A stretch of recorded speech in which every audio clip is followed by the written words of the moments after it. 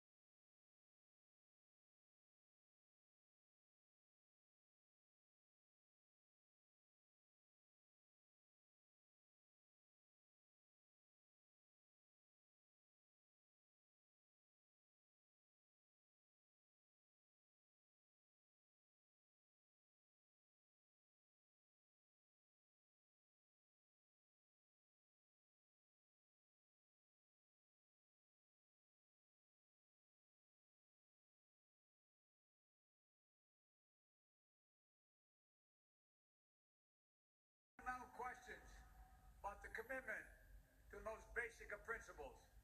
Would we stand up for the sovereignty of nations? Would we stand up for the right of people to live free from naked aggression? Would we stand up for democracy? 1 year later, we know the answers. Yes, we would stand up for sovereignty, and we did. Yes, we would stand up for the right of people to live free from aggression, and we did. And we would stand up for democracy, and we did. And yesterday, I had the honor to stand with President Zelensky in Kyiv to declare that we will keep standing up for these same things, no matter what.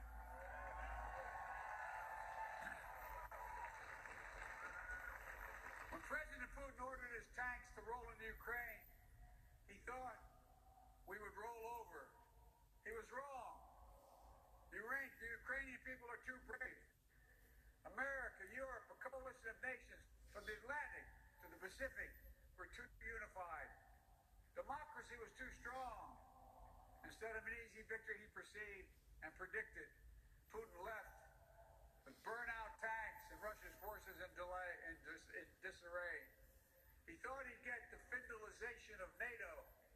Instead, he got the NATOization of Finland and Sweden. He thought NATO would fracture and divide. Instead, NATO is more united and more unified than ever before. He thought he could weaponize energy to crack your resolve, Europe's resolve. Instead, we're working together to end Europe's dependence on Russian fossil fuels. He thought autocrats like himself were tough and leaders of democracy were soft. And then he met the iron will of America and the nations everywhere that refused to accept the world governed by fear and force.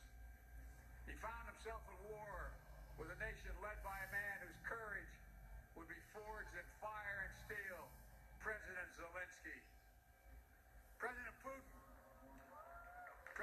is confronted with something today that he didn't think was possible a year ago. The democracies of the world have grown stronger, not weaker. But the autocrats of the world have grown weaker, not stronger. Because in the moments of great upheaval and uncertainty, that knowing what you stand for is most important. And knowing who stands with you makes all the difference. The people of Poland know that, you know that. In fact, you know it better than anyone here in Poland. Because that's what solidarity means. Through partition and oppression, when the beautiful city was destroyed after the Warsaw Uprising, during decades under the iron fist of communist rule, Poland endured because you stood together. That's how brave leaders of the opposition and the people of Belarus continue to fight for their democracy. That's how the resolve of Moldovan people, the resolve of the people of Moldova to live in freedom, when it gained them independence and put them on the path to EU membership. President Sandu is here today. I'm not sure she is, but I'm proud to stand with you and the freedom-loving people of Moldova. Give her a round of applause.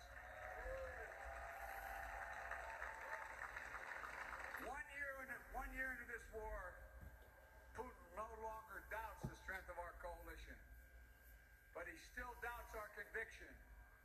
He doubts our staying power. He doubts our continued support for Ukraine.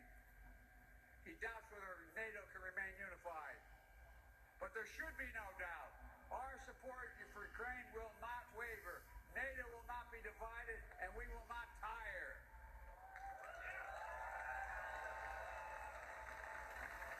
President Putin's craven lust for land and power will fail, and the Ukrainian people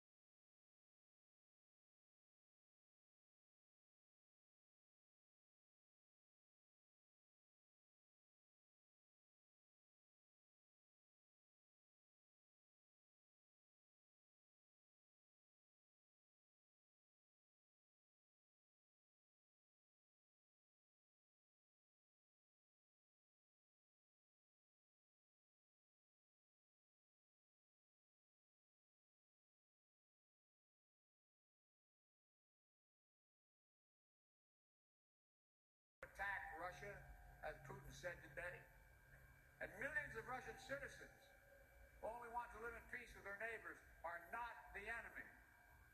This war is never a necessity. It's a tragedy. President Putin chose this war. Every day the war continues is his choice. He could end the war with a word. It's simple.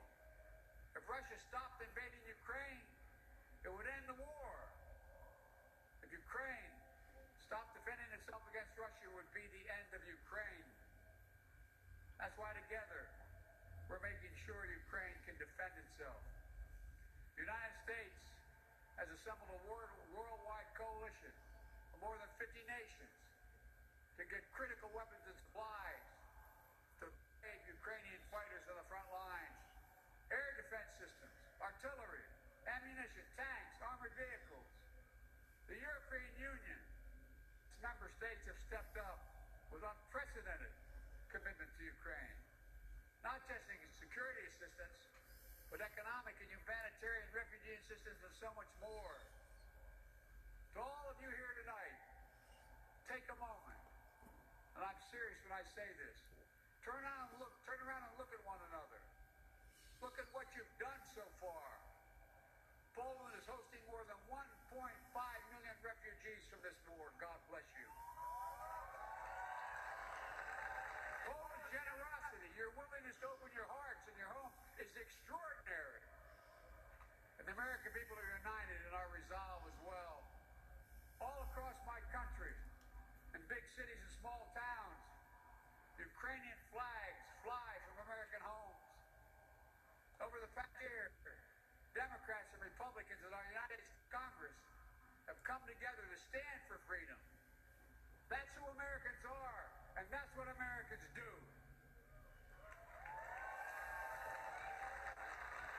The world is also coming together to address the global fallout from President Putin's war.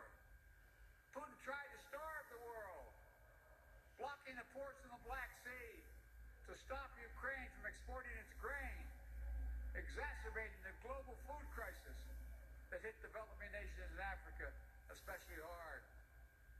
Instead, the United States and the G7 and partners around the world answer the call with historic commitments to address the crisis and to bolster global food supplies. And this week, my wife, Jill Biden, is traveling to Africa to help bring attention to this critical issue. Our commitment is to the people of Ukraine and the future of Ukraine. A Ukraine is free, sovereign, and democratic.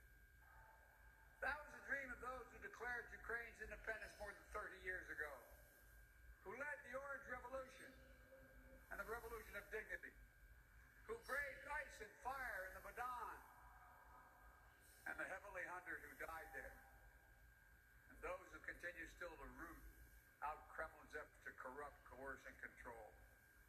It's a dream for those Ukrainian patriots who fought for years against Russia's aggressions in the Donbass, and the heroes who've given everything, given their lives in the service of the beloved Ukraine.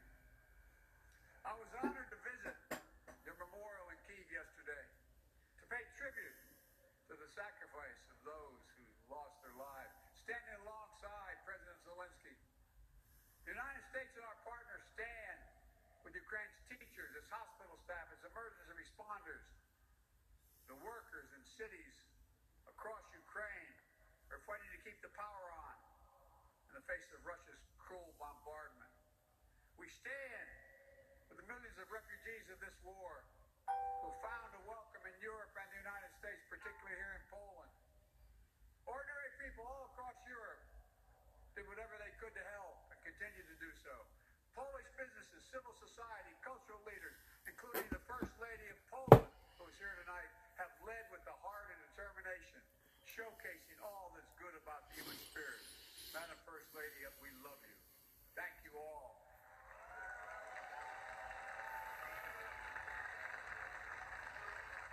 I'll never forget last year visiting with refugees from Ukraine who had just arrived in Warsaw, seeing their faces, exhausted and afraid, holding their children so close, worrying they may never see their fathers, their husbands, their brothers, their sisters again.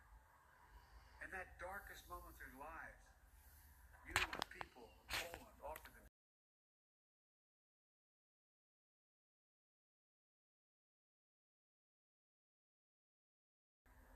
Meanwhile, together we made sure the Russians changed first. We continue to maintain the largest sanction regime ever imposed in any country's history. And we're going to announce more sanctions this week together with our partners. We'll hold accountable those who are responsible for this war. And we'll seek justice for the war crimes and crimes against humanity continuing to be committed by the Russians. You know, there's much for us to be proud of over all that we have achieved together this past year. But we have to be honest and clear-eyed as we look at the year ahead. The defense of freedom is not the work of a day or of a year. It's always difficult. It's always important. As Ukraine continues to defend itself against the Russian onslaught and launch counteroffensive of its own, there will continue to be hard and very bitter days. And destroying between hope and fear, between democracy that lifts up the human spirit and the brutal hand of the dictator who crushes it, between nothing less than limitation and possibilities, the kind of possibilities that come when people who live not in captivity but in freedom. Freedom. Freedom. There is no sweeter word than freedom. There is no nobler goal than freedom. There's no higher aspiration than freedom. Americans know that, and you know it. And all that we do now must be done so our children and grandchildren will know it as well. Freedom. The enemy of the tyrant and the hope of the brave and the truth of the ages. Freedom. Stand with us. We will stand with you. Let us move forward with faith and conviction, and with an abiding commitment to be allies, not of darkness but of light, not of oppression but of liberation, not of captivity but yes, of freedom. May God bless you all. May God protect our troops, and may God bless the heroes of Ukraine and all those who defend freedom around the world. Thank you, Poland. Thank you, thank you, thank you for what you're doing. God bless you all.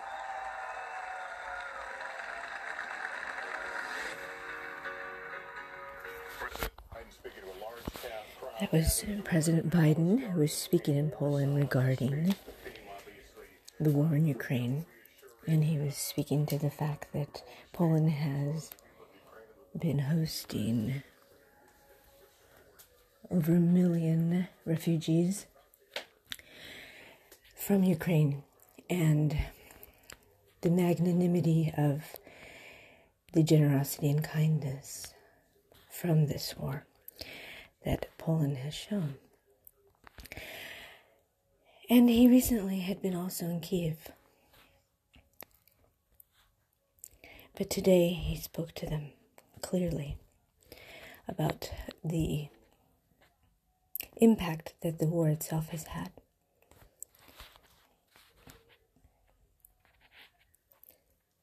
And thanked them for all they have been doing. And there he stood outside with people listening to him.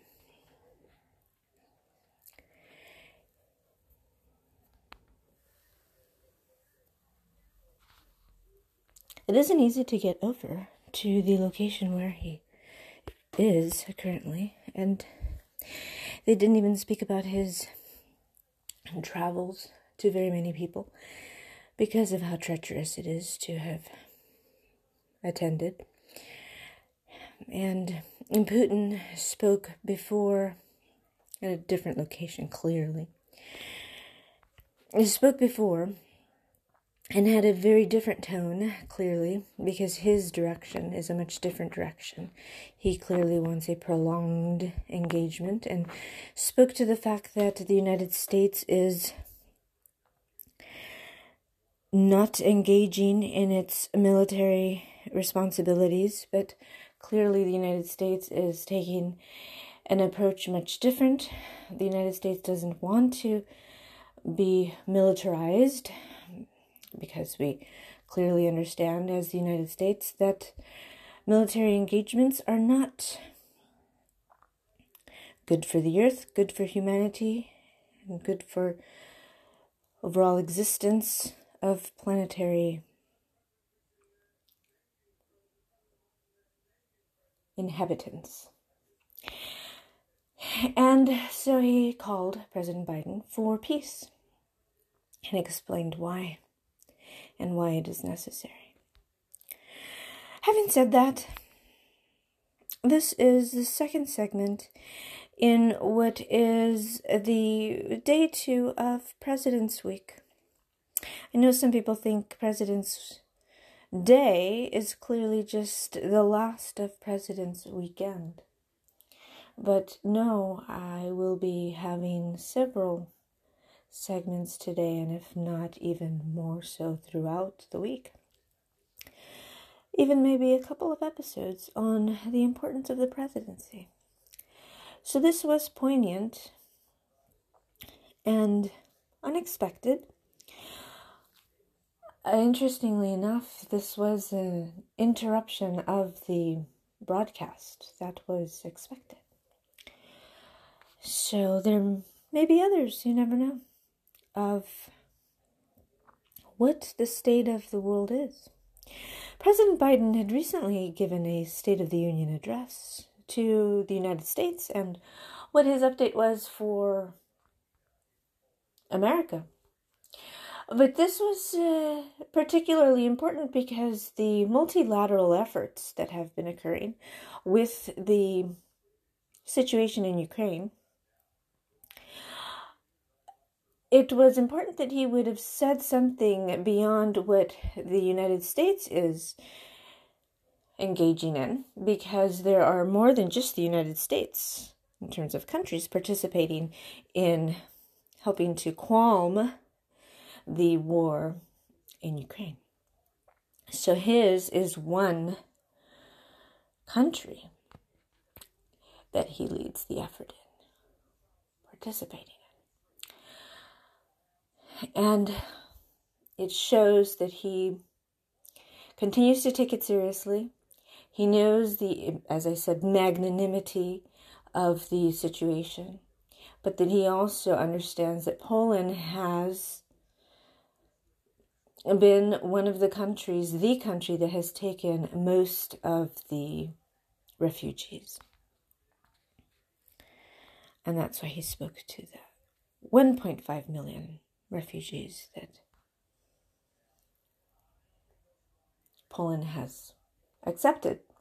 Interestingly enough, recently there was a release of information that just over 500,000 refugees have exited Ukraine. And so one can see that refugees are not just exiting Ukraine, they are exiting from other countries, surrounding countries as well. So that's one of the facets of information that he was privy to. And with that, I end this segment from the Dew Point Report, the Digital Electronic World Point Report. This is your hostess, Margarita. And welcome back to another segment of the Dew Point Report, the Digital Electronic World Point Report, where today I'm talking about the office of the presidency of the United States of America. Particularly because yesterday was President's Day, and on the heels of President's Day weekend, one would think that frequently there's only a holiday that has resolved itself at the end of the day itself. But there was a time when, as a country, we used to celebrate President's Day for an entire week, giving our leaders more celebratory space. Now, I know what you're thinking, many of you. Have we not yet arrived at that moment where we have already reconciled our truths to our historic paths? Our past, our previous sense of what those paths were, are often not meant to rediscover themselves. But here's the situation. We cannot linger in those truths very long, for the very sense that once we have had those civil discussions, those truths that sometimes are unruly, they are unpleasant to discover, yet important to know, history itself is not often pleasant to be aware of. No, don't get me wrong. Many times our history, it has a sense of, it's so important it must be known, because it is what gives us that sense of understanding of who we are, where we've been, and what our legacy is that we represent as people. But we are more than just the flag that we carry at a ceremony. We are certainly the culture that we are brought up in, and additionally more so, and moreover, we are an amalgamation of cultural sharings. Now, because we are a catharsis, I would say. The American culture is a catharsis because it isn't just one culture. It truly is layering upon layering of many cultures in many ways. Because as any person would say, that once they find their ancestry, once they begin to discover which relative was then connected to which relative and to the other relative, and historically then this was discovered to that connective tissue and thereto. It's actually quite a plethora of historical background for many. Now, it's difficult for some who can't find any legacy, because it becomes a little bit of a difficult understanding of then how is that depth of learning to be able to see, well, now, how does it become the thickness and richness, just like a foamy latte, that one wants to savor and understand? Well, there's more to it than that. And just as leadership is never easy, so much so legacy is never simple to discover all the layerings.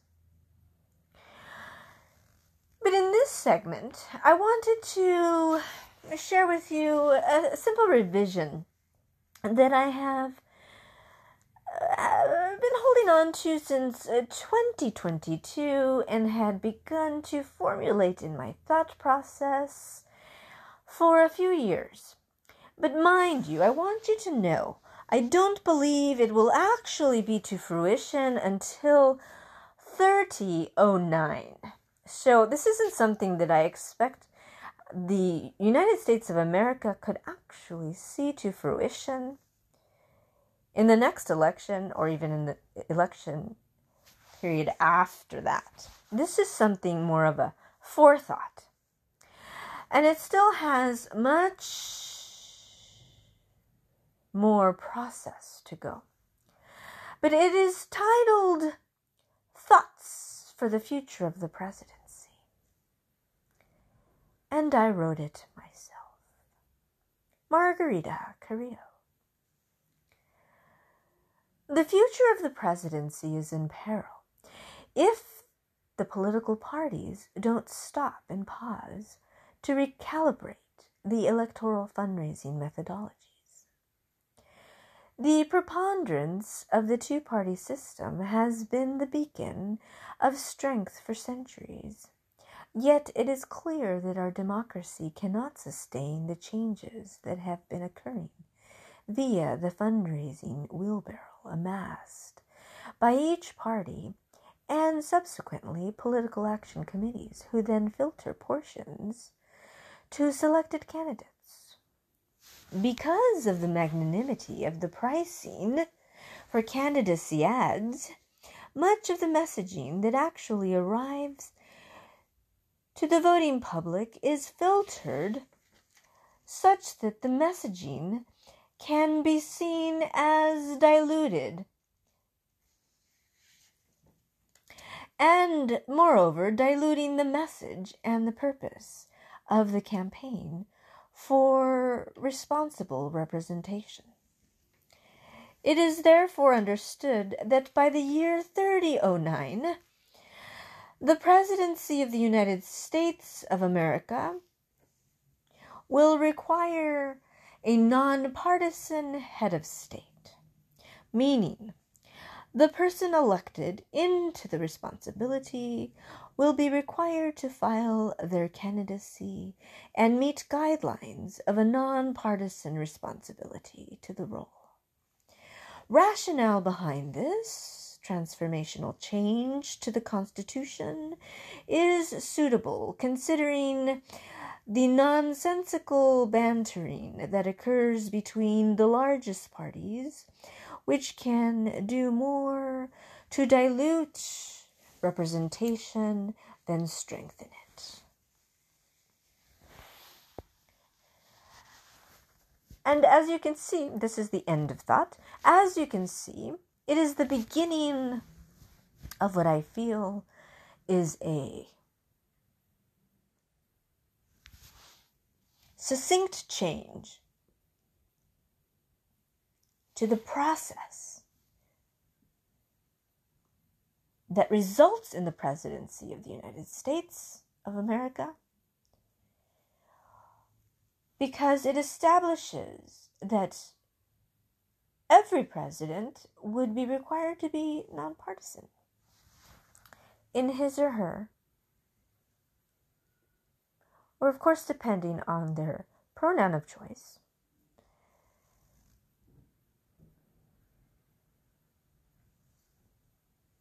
representation.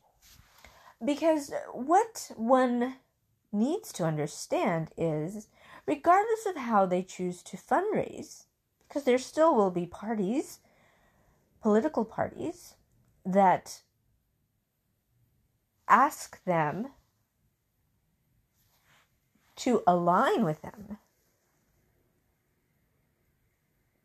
for fundraising efforts, endorsements, and so on and so forth. But when it arrives at the point of actually sitting in the office of the presidency and taking oath as president, they should determine that they are responsible enough to be nonpartisan. What does that mean? Let me clarify for a moment. This isn't something completely nuanced or out of the realm of possibility. There are people who already serve in leadership capacities, such as on educational boards, who are required to be nonpartisan. By virtue of what they represent, they need to be nonpartisan, regardless of what their personal beliefs are.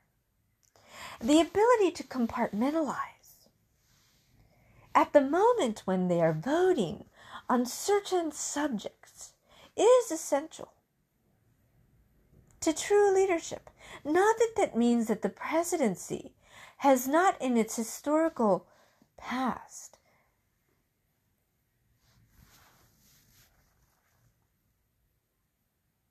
not been strong in its leadership. No, that's not what I'm saying. I'm simply saying that it actually has the ability to strengthen itself even more. Because what has been witnessed by so many changes, legislatively, judicially, through many decisions in the courts, is that many political action committees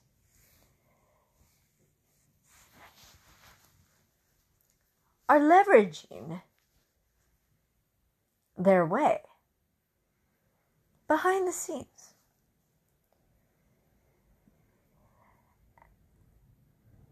And empowering themselves in ways unbeknownst to many that are by no means transparent. And what is actually necessary, particularly in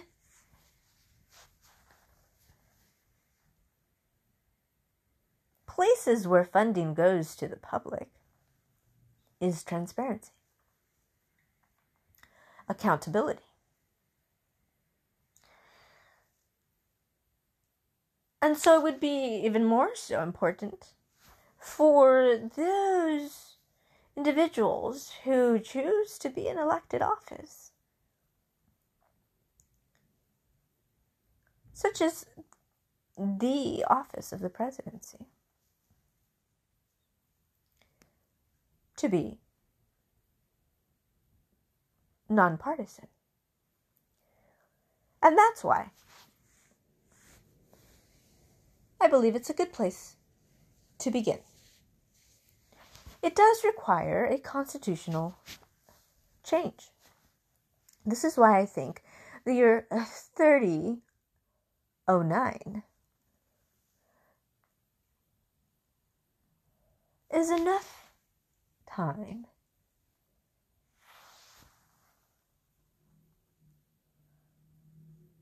for the United States of America to prepare for such change. Because this isn't going to take pennies and quarters, nickels and dimes. This is monumental, astronomical.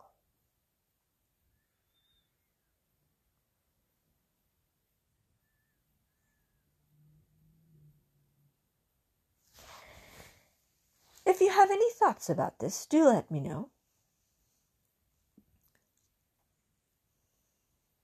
This is your host, Margarita, with the 2 Point Report, the digital electronic World Point Report.